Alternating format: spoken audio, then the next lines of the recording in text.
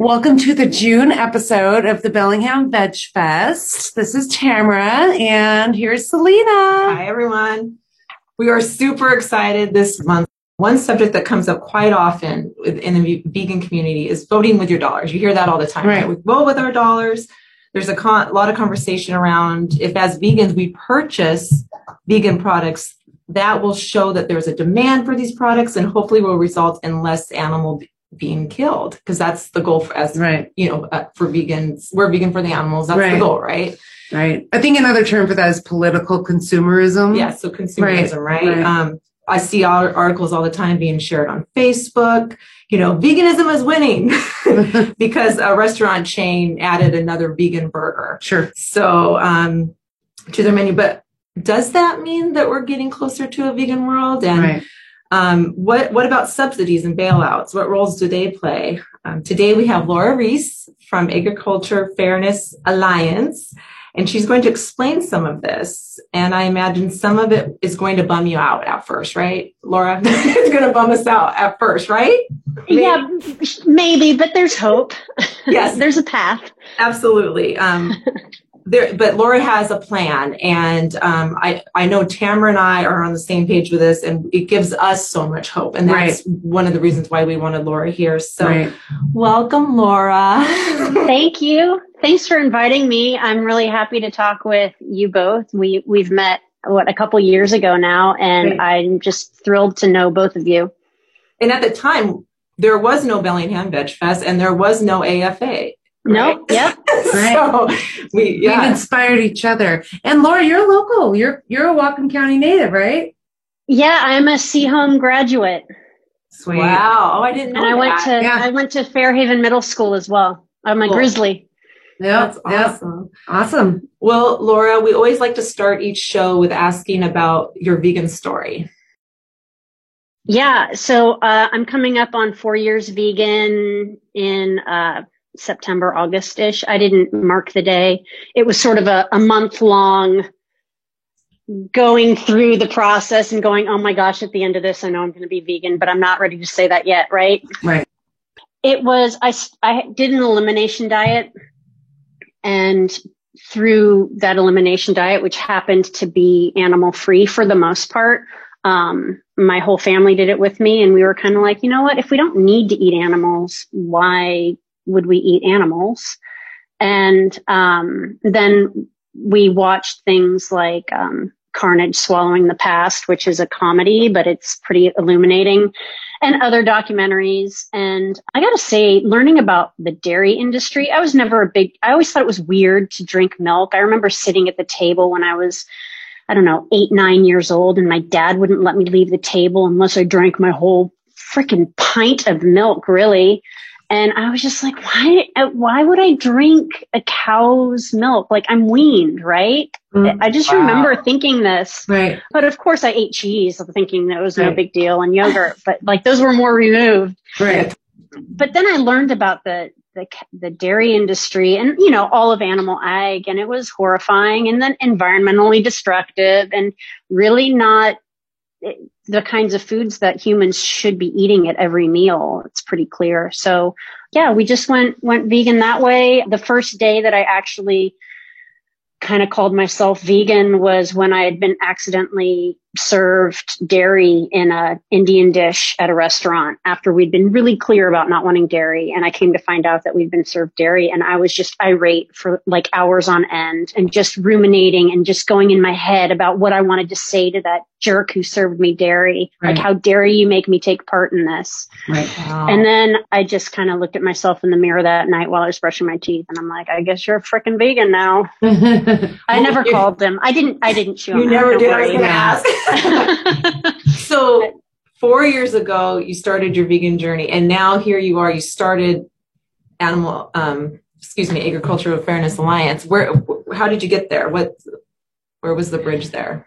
About a month after going vegan, you do that that initial period of figuring out what to substitute things. And then I couldn't stop myself reading about subsidies. And I would go to the USDA website to see, okay, I hear about these subsidies, what's actually going on? And I started learning a lot more about it. And then I read Meatonomics, for example, from David Simon, and that was illuminating. And I just thought, well, at first I went into street activism, which is how we all met. Mm-hmm. In Seattle, actually, at a workshop. And I thought that was important to do pretty much right out of the gate, because I thought, I was ignorant to all this stuff, even though it was right in front of my face the whole time. And in fact, in 2008, I did a month going vegan with my daughter because she had read the book Skinny Bitch in the Kitchen, or no, Skinny Bitch, whatever. Yeah. And it's weird. I didn't even bother to go, oh yeah, why did you want to do this? Like, let me read the book. I was like, oh, that sounds like a fun challenge. And we did it for a month and then we went right back. Like, I didn't even get curious about it. It's really weird.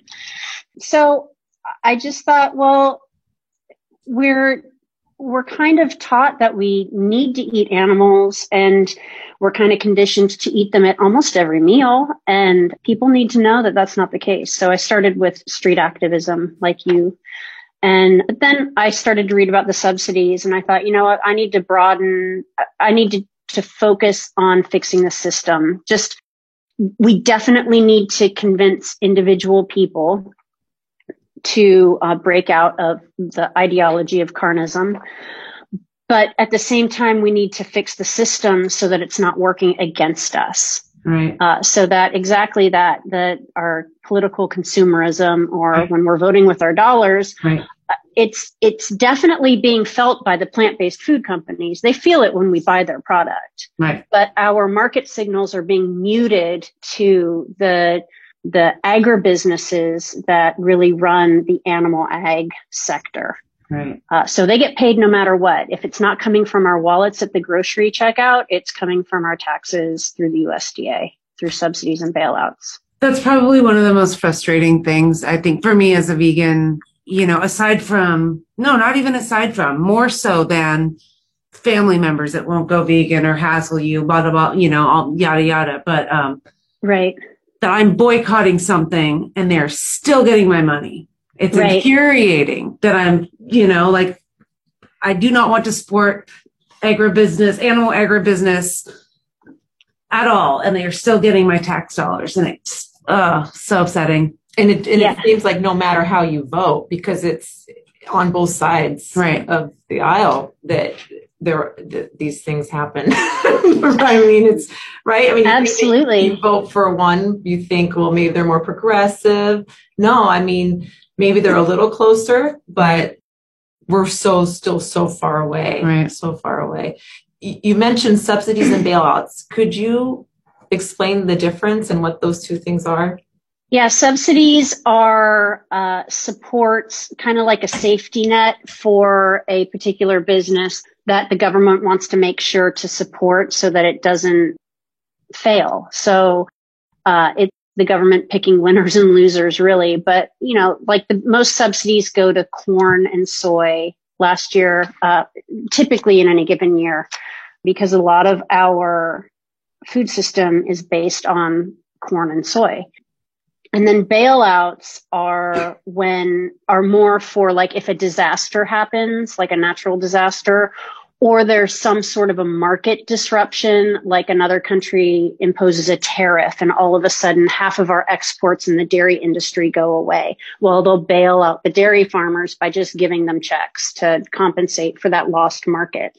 So bailouts are a little more like one-off in reaction to a particular event, typically, and a subsidy is more like a systematic program that is an ongoing program that farmers sign up for or don't. They're just enrolled. So you mentioned corn and soy, and I think, those are plant foods. Right. But humans are not eating the majority. Right. Yeah. So $9 billion went to corn growers last year, and about what was the soy? I think the soy was around 7 billion, maybe. Don't quote me on that. I'd have to look it up. But 42% in America, 42% of corn is fed to livestock, and roughly 70% of soy is fed to livestock. So we are growing these crops for livestock. There was a Secretary of Agriculture. His name was Earl Butz. He was under Nixon. Have you guys ever heard that name, Earl Butz? I think so. Yeah. Okay, so this guy was a character, and I can send you the interview I have of him where after he had retired, or actually he didn't retire, he stepped down in shame because he had told jokes that were so totally offensive. They were both racist and misogynistic at the same time. And even in the Nixon administration, he couldn't stay in his position of power after telling these jokes. I'll leave you to Google the Earl Butz joke that got him to step down. But he was still lauded as like this luminary of ag policy. But he was of the school of like a Henry Kissinger. So he very much saw food policy as a way of projecting American power around the world. And he talks about it that way. And when he talks about corn and soy, he's not talking about plant foods. He actually says American corn and soy are the way we grow meat to send to the rest of the world and sell to the rest of the world and control the rest of the world. And he puts it together very clearly. Like he's not hiding anything. I can send you the video where he talks about it. And it's kind of funny because he references the Ukraine being the ostensibly the breadbasket of Russia. And he's so like American nationalistic. He's like, oh yeah, but they only get, what did he say? Like 1,200 millimeters of rainfall a year, which is like 14 inches. And I'm like, that math isn't working out. Like he doesn't even do the math right. Right. That's just a little aside. But like this guy he's the one who, he set the tone at the top in the 70s and took the idea of making everything very industrialized, chemical, monocrop, and he just amplified that and pushed that policy forward. And a lot of the programs we have today are coming from his tenure. And he was awful. Well, isn't that when the USDA was kind of created and came about was in the 70s? Am I completely way off base? The USDA, I don't know the year it was founded, but it predates Earl Butz. Okay. All right. It just kind of changed everything. Everyone talks about, in my days, it was mom and pop farms. You milked the cows yourselves and all that. Right. And I just told them, well, in the 70s, we had half as many people on this planet, Yeah. There was 3.5 billion people on the planet when I was born in 76, and there's nearly 8 now. Yeah. So, yeah, maybe they did back then, but we are in a completely different time now. Yeah. So that leads us to why. So what is your mission at AFA? What's the goal? Our goal is to shift subsidies and bailouts toward plant-based foods for human consumption. Got it. That's easy. That's simple, right? So what are it's so easy. Let's do it. So your goal is to hire lobbyists. I cannot imagine a lobbyist going in and say, we need a vegan world. The animal, you're not going to send me in there because I'm going to talk about the animals. And I know you're not going to get very far with that. So what are the selling points? What sells this to politicians? Our opening gambit is to get a program in place that is a transition program to help animal farmers transition to growing crops. Okay. And we've recruited a handful of farmers to actually lobby with us. They tend to be dairy farmers because dairy farmers at this point are so desperate to try anything that they're like, yeah, I'll switch to whatever crop. Wow. Get me out of dairy. And I can tell you some of the comments they've made about their own industry, which are fascinating because they don't see the dairy industry the way we do, but there's a lot of overlap there at the same time. We would love to hear some of the comments from them. Yeah. So let me just answer the first. Oh, yes. I'll give the bullet points. So we're trying to pass this program to help farmers transition. So we have multiple irons in the fire for that. And we're hoping that one of them go through. One is like more the official thing. One is like recommendations to USDA. And then one is kind of like slipping in language in a bill on the backside that hopefully nobody picks up on. I hope nobody's listening to this from our opposition. So those are the three ways of just this opening thing. It's like a $5 million program per year for any farmer who wants to just simply not only change how they're farming, which there's a ton of conservation programs through USDA to help farmers improve the way they're doing what they're doing. But when the AFA volunteers called up NRCS, the National Resources, Conservation Service under USDA and USDA FSA agents. And we called undercover saying, hey, we have a friend who's a dairy farmer who wants to transition to farming hazelnuts as a means to improve his environmental footprint. Because we have two farmers like that. And what programs do you have? They had nothing. So it kind of validated that our initial assessment of the existing programs were not sufficient. So that bolsters our case for creating this program. So once we have this program in place, that's just the opening move so that in the Farm Bill, which is coming up in 2022 or 2023, right now we're identifying all the low-hanging fruit of like different programs in the 12 titles of this 600-page piece of legislation that can be shifted toward plants and away from animal ag. As it'll give us a more standing to call for shifting the subsidies toward plant-based programs because there's a program in place for farmers who might be adversely affected by their subsidies being reduced. So that's the plan in DC. These two particular I'm sorry, did you have a question about that? No, go ahead. So, these two particular dairy farmers are in Wisconsin. So it's interesting when you look at the dairy industry, there were like 600,000 dairy farms 20, 30 years ago.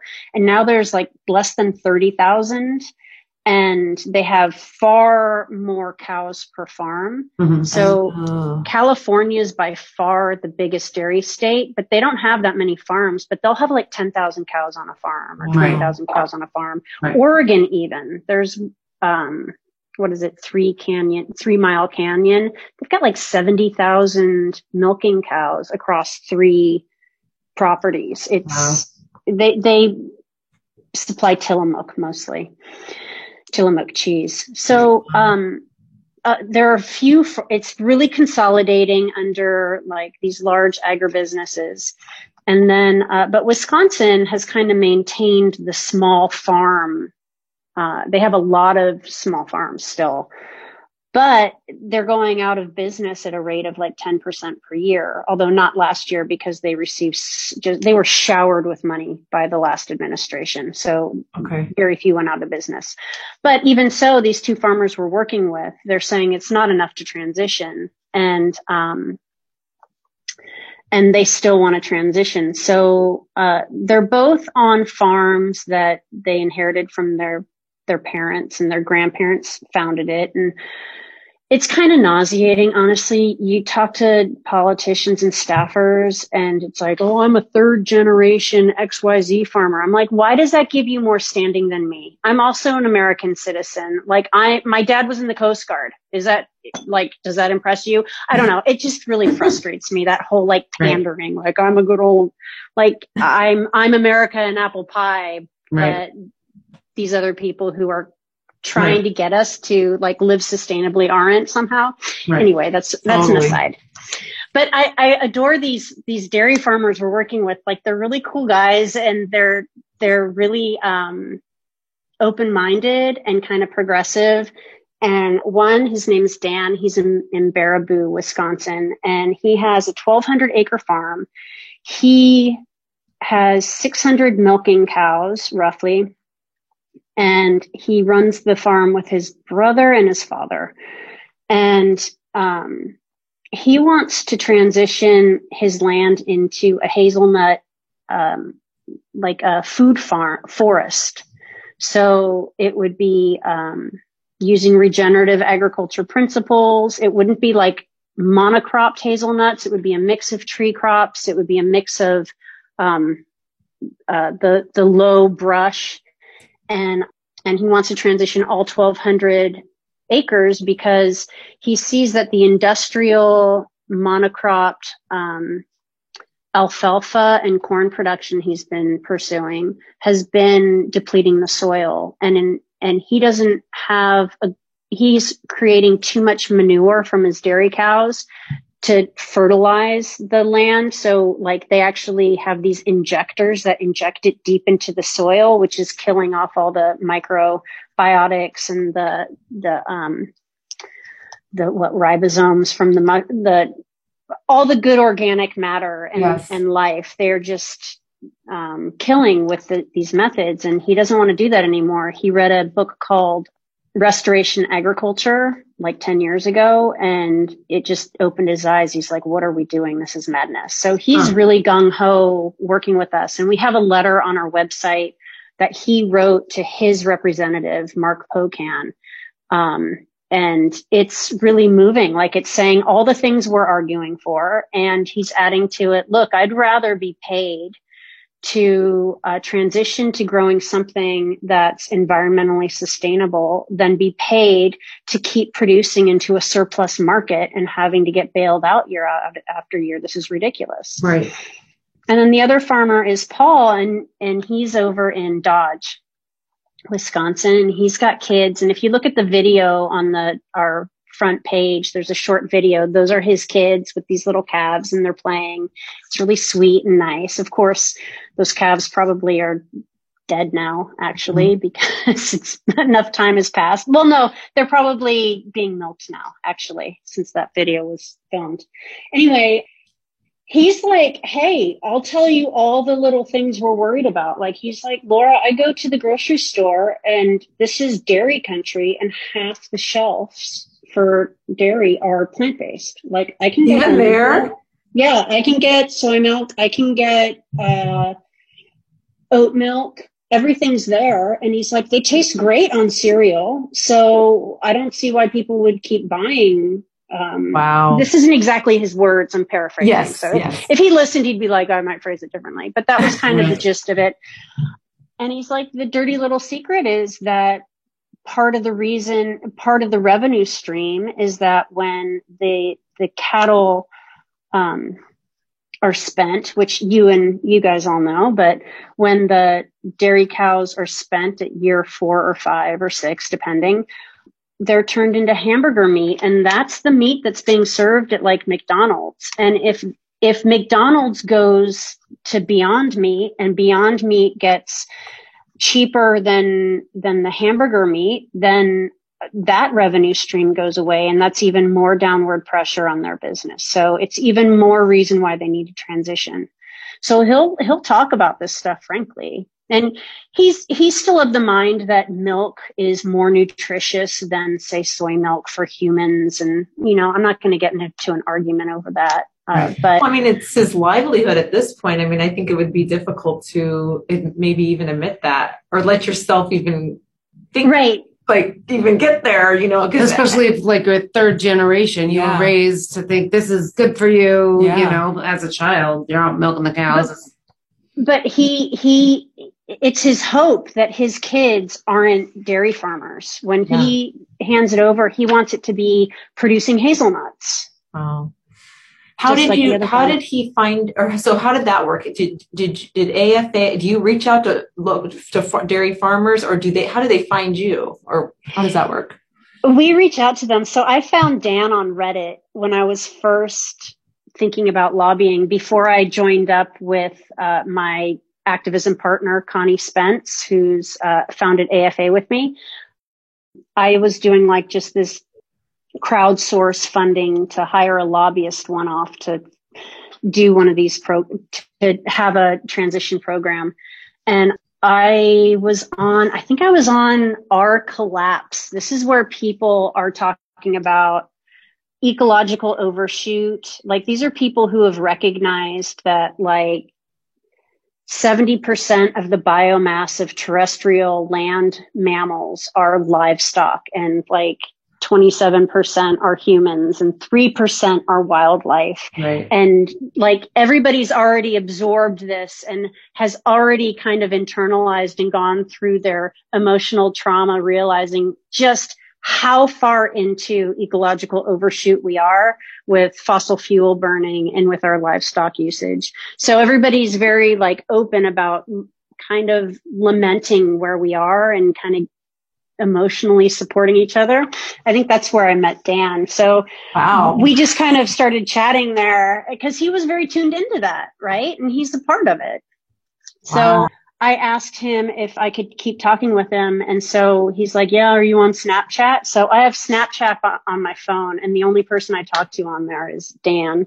So I'll like on occasion send him information about his representative, like something he said, or ask him if he's using this new tool from USDA.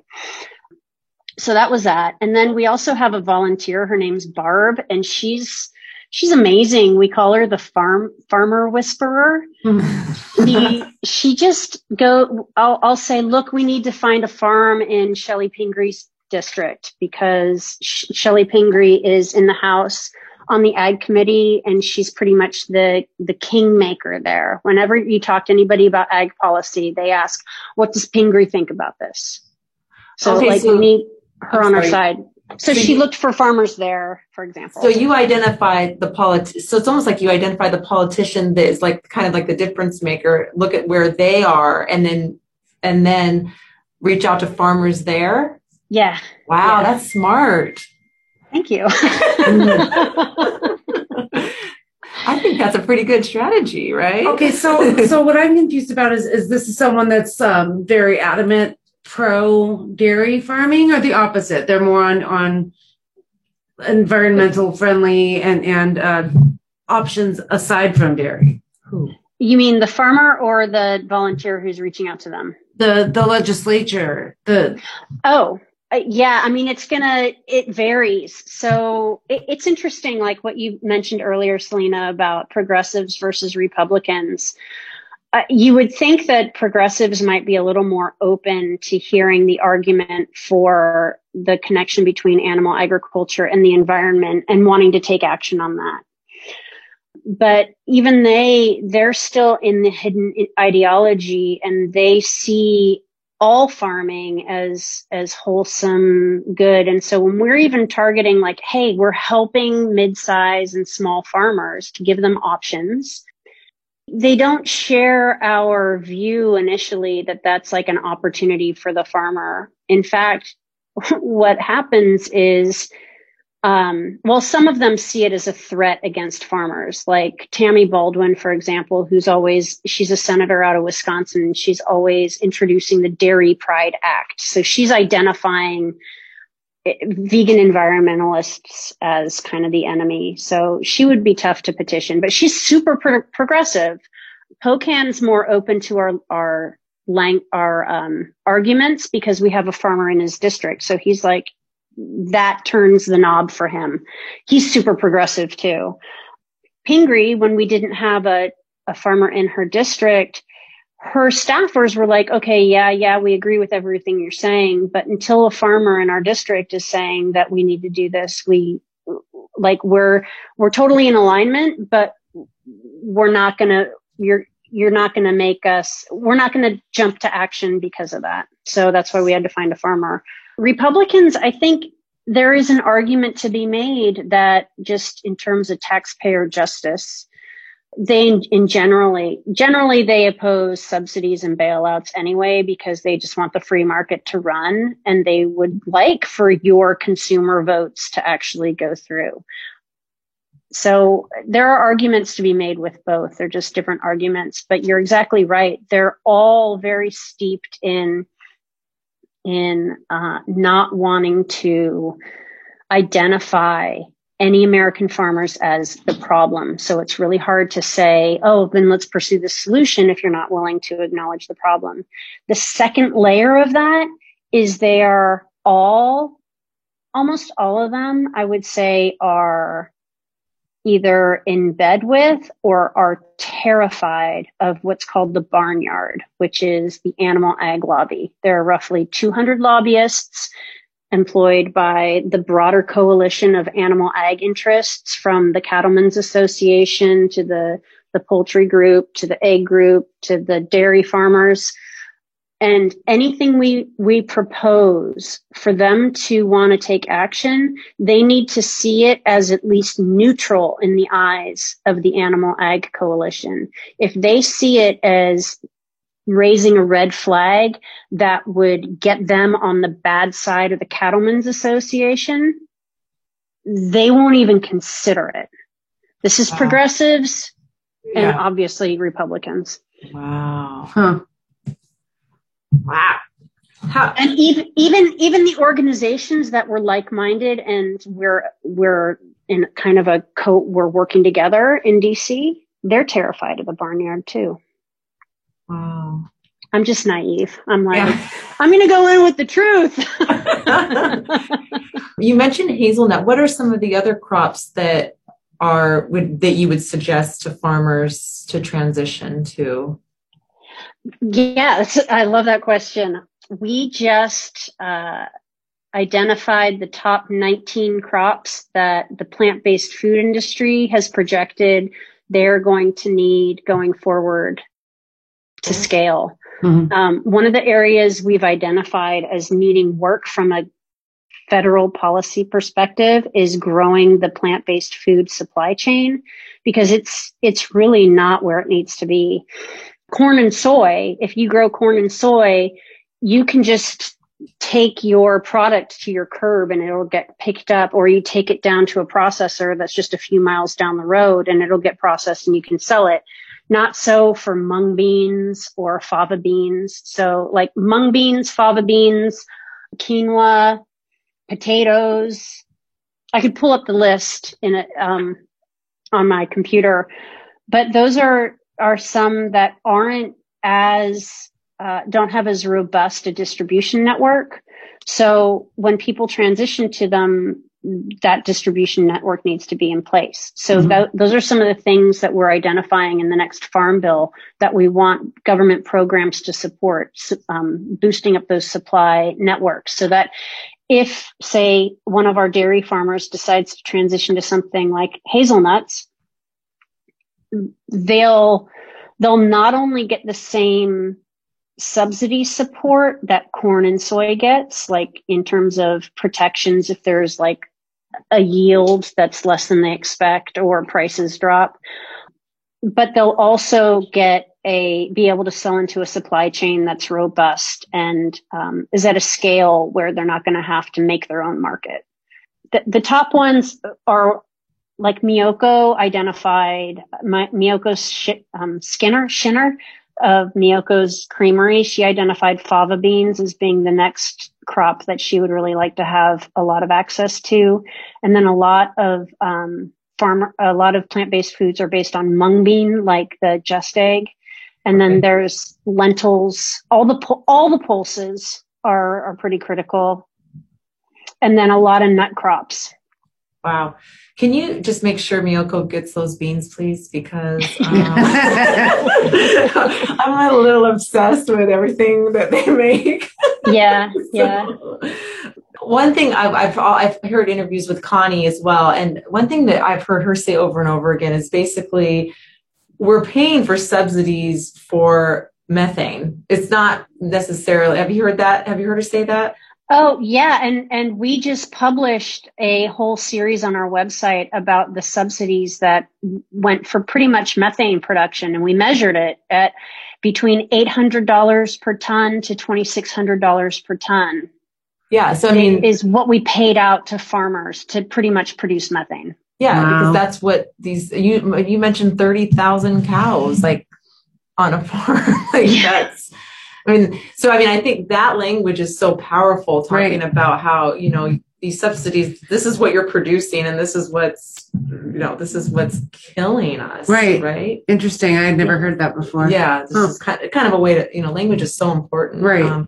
How has COVID affected, I know with like other, we're all about the animal rights. Well, of course, environmental, we were, but a lot of the COVID kind of helped in some way, with writing bills because of public health and, improving, like, for instance, with fur farms and talking about, right.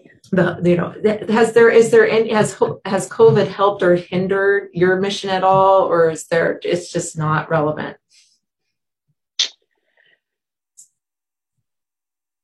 I think among like the politicians who are already keyed into the effect of animal agriculture in general, it only added to their reasons for pushing for laws like Cory Booker, Adam Schiff, all the vegan politicians.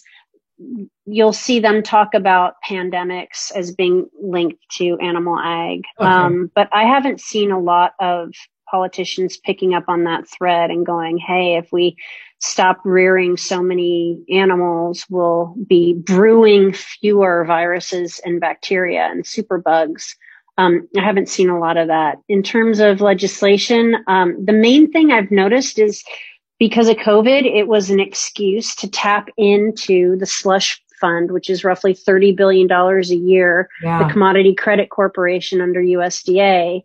The administration is allowed to tap into that slush fund and give it to whoever they want. And they just dropped it onto dairy farmers in the Midwest. Something like 90% of the bailout payments from the CCC, the Commodity Credit Corporation, went to districts that are strong red districts, and only 10% went to blue districts. It was hyper partisan. The thing that gets me about it is, like, nobody's talking about that, right? But in, I don't know, it might have been 2010, 2012 maybe, Obama tapped into the Commodity Credit Corporation.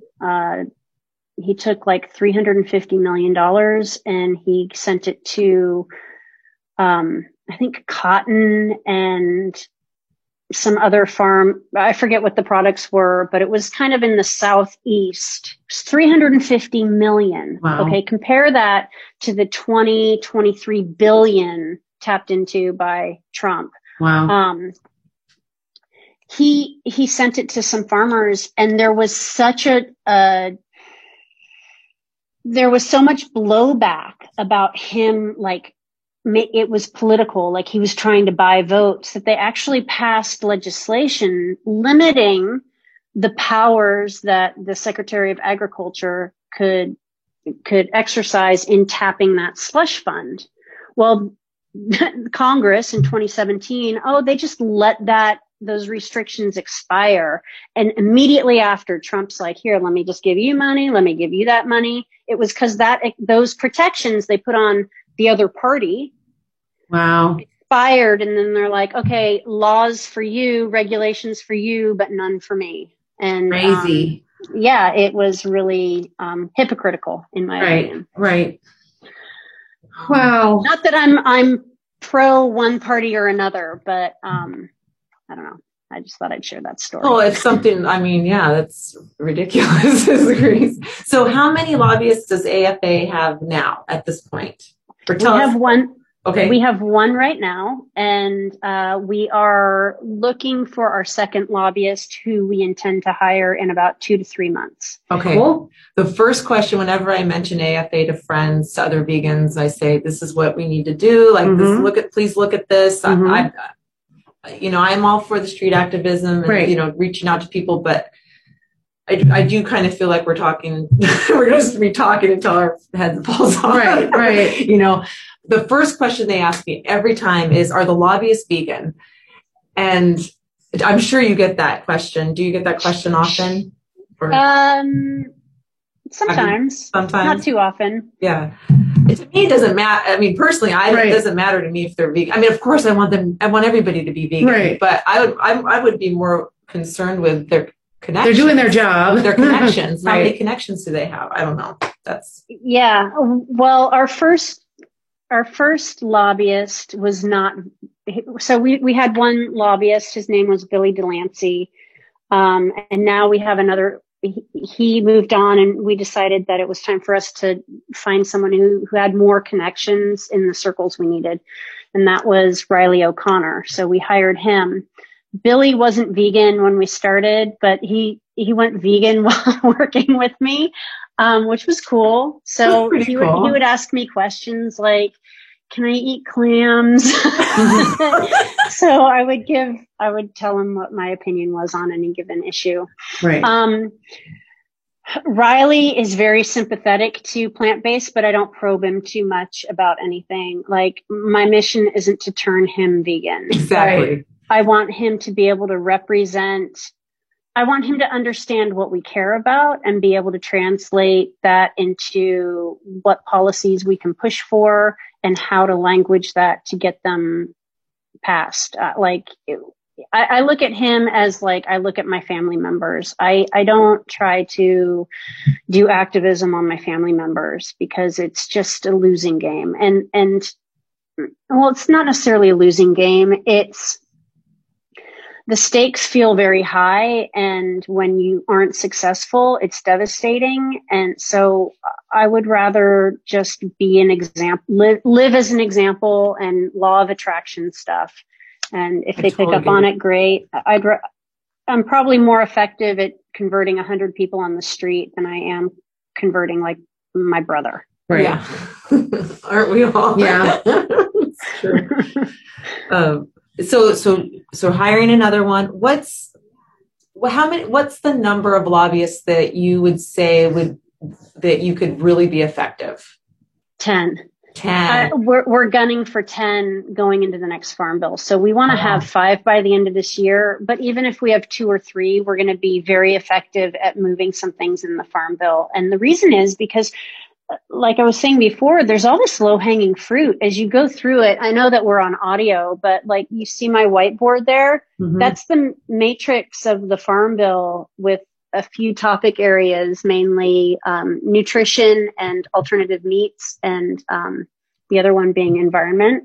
And you look through program by program, and there's all these things where you could add just a few words to like include more of the plant-based food crops in a program that already exists. You don't even have to deny anybody anything else. You could say, hey, let's increase the funding for this program and include mung beans and lentils and fava beans and hazelnuts. Right. And like that would help, right?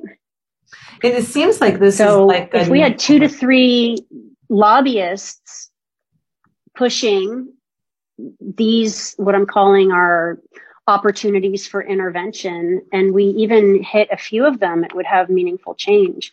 But what we're doing is, like, I realize AFA isn't big enough to go up against 200 lobbyists, but there are a lot of organizations working towards similar ends in DC, and they all rightfully have said, okay, we're going to pick this one thing and we're going to go for that one thing and be successful at it. And then this other organization is doing this one thing. So right now we're spending this next month to 2 months identifying what I'm calling these OFIs, opportunities for intervention in the Farm Bill. And I think we could have like 100 or 200 that are like potential. Wow. And then we're going to offer them to our like-minded organizations. Like, we'll pick the ones that we want our AFA lobbyists to focus on, which we think are in our wheelhouse. But there's a whole lot of others where we're just going to go to these other organizations and say, here, will you join our coalition? And here's this menu of opportunities for intervention. And if there are any that align with what you're already doing, with what your mission is, we will work with you to make it happen. And then if we have like this whole constellation of things we're pushing for, where it's like we're incrementally moving them over to plant-based from animal ag, I think we're going to be tremendously effective. And so it's not just 5 lobbyists from AFA, it's the 3 lobbyists from, I don't want to mention the other organizations we've been talking to, because, I want them to sign up formally, but, 3 from these guys, 2 from those guys, 4 from those guys, and it's added to their agenda. I think we can really be effective. And the Farm Bill is everything. This is almost all of the legislation that describes how the USDA funds farming operations. It describes how USDA offers supports for conservation measures. It describes how USDA helps keep farms from failing when there's like a hurricane. It's everything. Right. Wow. Awesome. Well, it'd be nice to have, these other branches, then it's not all on your dime, right? Yeah. But gosh, it's money. It's money. I keep thinking about it though. I hear all that, there's so much money, we can, as humans, we can put our money. It just seems like a great investment because, right. I don't know. I don't know. Do you know what the return on investment is? Say you're a corporation and you have the notion to lobby in DC. So you put your agent in DC and you start putting money into it. And you're working on it for like 2, 3, 4 years. And every time you lobby, you're like getting these perks. So you put more and more money in, right? Now you have a lobbying team in DC. When you get to that scale, what do you think the return on investment is? For every dollar they put in, how much money do they get back in terms of perks and actual direct payments? Oh my gosh. Tax breaks, reduced regulation. I don't know. I'm going to go $10. Okay. I don't know. I have no idea. High. That seems high to me, but what? 1,000 to 2,000. Oh, really? I thought that was pretty high. Wow. 1,000 to 2,000. A lot of things you spend money on, you don't get anything back. And so, right. I'm not surprised at all. That's really cool. So how can our listeners get involved? What can we do? What can they do? So first of all, I would encourage you to follow us and share our content on social media because it's really helpful when we're talking to like big investors that we have reach. So, Ag Fairness Alliance is our typical handle, like on Instagram and Facebook, and Ag Fairness on Twitter.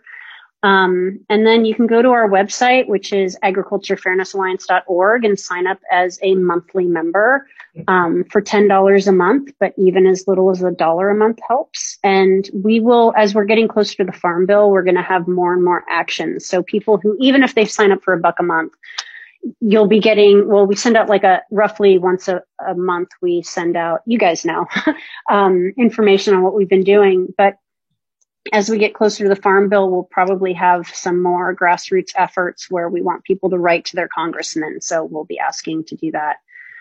If you have a spare 10 hours a week and you like rolling up your sleeve and reading about government programs where you can help us identify opportunities for intervention, you can volunteer with us. So you just go to our website and under Get Involved, there's a volunteer link, and just apply for whichever role is close to what you would want to do. It doesn't have to be an exact match. We'll just have a one-on-one and we'll talk about where you can fit in. So that's volunteering. So donate, but $10 a month, that's the big one because, and we also have a program called the Champions Club where people can sign up for $200 a month. And once we get 50 of those, we will hire one more lobbyist through them. And then lastly, if you know any plant-based food companies who want to be corporate sponsors, just email me at laura@agriculturefairnessalliance.org and talk to me and introduce me to that plant-based food company. I'm not talking about like, oh, I love BioLife. Why don't you ask them to be a sponsor? No, like if you know the people who run the plant-based food company and you can like be a connector for us because we reach out to those guys all the time. Right? You can actually facilitate. Right. Yes. Gotcha. I gotcha. Yeah. Hey, Bob, meet Laura. Right. Do you have any corporate sponsors that you can talk about? We do. Let me plug them. So let's plug them. Our first corporate sponsor was Healthy Planet Foods. Okay. Or Hungry Planet Foods. I'm sorry. Okay. Sorry, Jody. And I've already ordered, like I mass order their meats and we put them in the freezer and then we eat them for the next 3 months and then I order again. It's really good. And I like them because it's like mock meats that are really tasty, but they're also on the healthier end of the mock meats. So awesome. Okay. They really focus on making them healthy. So I like Hungry Planet Foods. Cool. And then the other one is All Y'all's Jerky. So they're based out in Texas. Fun. And they make really delicious jerkies. So yeah. All Y'all's Jerky. Yeah. I love plant-based jerky. Mm-hmm. I love it. It's delicious. And Brett, the founder's awesome. So yeah. Awesome. Well, we'll give them a shout out too on our Veg Fest, on our page, and also we'll add any links that you want us to on the bottom of the page notes, the show's notes. Okay. Yeah. Wow. Yeah. I knew this would be fun. Yeah. I knew that we would be filled with hope after we talked with you. Right. I knew it. Good. I'm glad. Yeah. Is there anything else you want to add?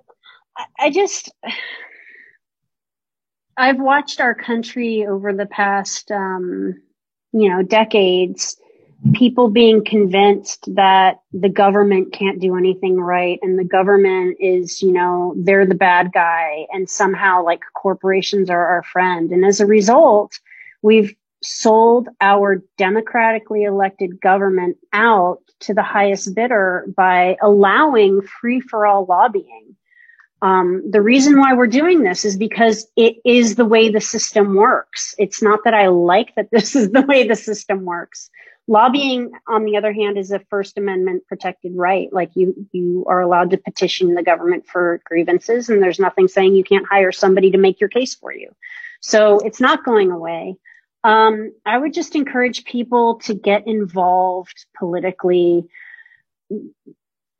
run for office, local, state, even run for rep. If you're in a district where people aren't really engaged, heck, some people get elected to the House of Representatives and you're like, how did that happen? It's because people aren't engaged. We need to take our democracy back. And you know what? We have a great system, but it requires that all citizens get engaged and I mean, at the very least, vote. And be informed when you vote. Don't just like throw darts at the ballot. Right. But if anybody in our movement is thinking of running for office or even volunteering on a campaign, if you volunteer on a campaign, even for somebody who's not like a vegan activist, but you agree with 90% of their issues, if you volunteer on their campaign, guess what? You're giving people like me an into that office because you could become a staffer. And if you're a trusted advisor in a political office, you're almost more powerful than the person who's holding the office. That's a good point. Yeah. Help people run, and they don't have to be totally aligned with you. Please get rid of purity tests. Well, that's impossible. Well, right. Because we expect so much. We expect so much. It's impossible. So that's a very good point. So get active. All right, Laura, I'm running for office then. Great. Yeah. I mean, think about all your vegan activism you do to the random person on the street. Let's just direct that to the people who are holding office and holding power. Right. They have their hands on the levers of power. Let's convince them. Right. That's all we're doing. I always thought for so long that it was like each individual, and it was the choices that we make individually that will change the world, which I still believe. But I think talking with Selena, really, it was just like, we need to shoot higher. We really do. And that's why what you're doing is so important. We place a lot of burden on individuals. And when the system is just, there's almost so much control we have. Yeah. There's so much control. I mean, I think, don't get me wrong. I will, I spend as much time as I can talking to anybody about going vegan, but I think putting our efforts into, things like supporting AFA it's going to give us multiply bang for our buck. And, absolutely. And you can't beat them. So let's join them. Right. Yeah. Yeah, exactly. And I mean, the work you're doing with spreading the word here on the podcast and is it an annual Veg Fest you run? Yes. When is that going to be? It's in the works. It's in the works. We're hopeful. We're hopeful. That's my word of the year. We're hopeful. We're really hoping we can do something this year, and we're in the kitchen. We're in the kitchen, stirring the bowl a little bit. Well, whenever you have it, I will try to get there because I pop up there every few months anyway. So I will definitely arrange my travel to coincide with your Veg Fest. Awesome. Well, you have a table for sure. We want people to hear about. Right. Cool. If you want to do that. Yeah. I would love to. Awesome. All right. Well, thanks so much, Laura. It was great to see you, and we'll talk with you soon. Thank you for listening to this month's episode of the Bellingham Veg Fest show. If there are topics that you'd love to hear more about, please reach out. You can find us at BellinghamVegFest.org and be sure to follow Bellingham Veg Fest on Instagram and Facebook.